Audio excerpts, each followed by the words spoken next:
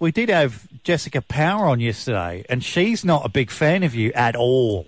She thinks you're vile. No, let's be honest, Jessika Power. Oh, who's that? Who's that?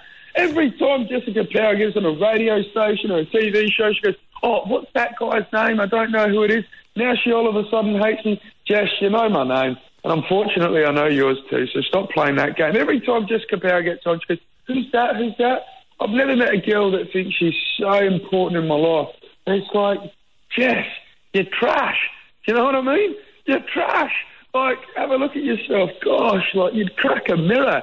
I've just never met anyone that wants to stay so relevant. Give up.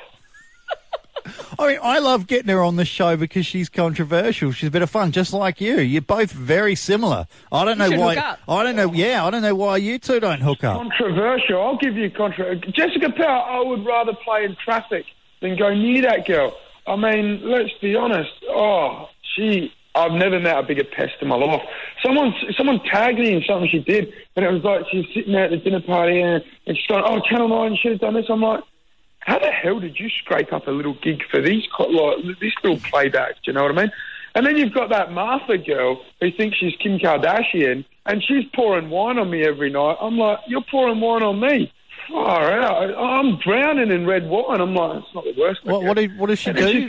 She's got that little pin-on bloke that she's with, who's just sitting there licking her feet, and I'm just like, oh my God, you guys still exist. Someone showed me it, and I was watching it, and I was sort of laughing because she's got that voice that sounds like she's sucked the helium tin dry, and she's sitting there and she's like, and I'm like, hang on a minute, like, she's literally poured the red wine on me every single episode.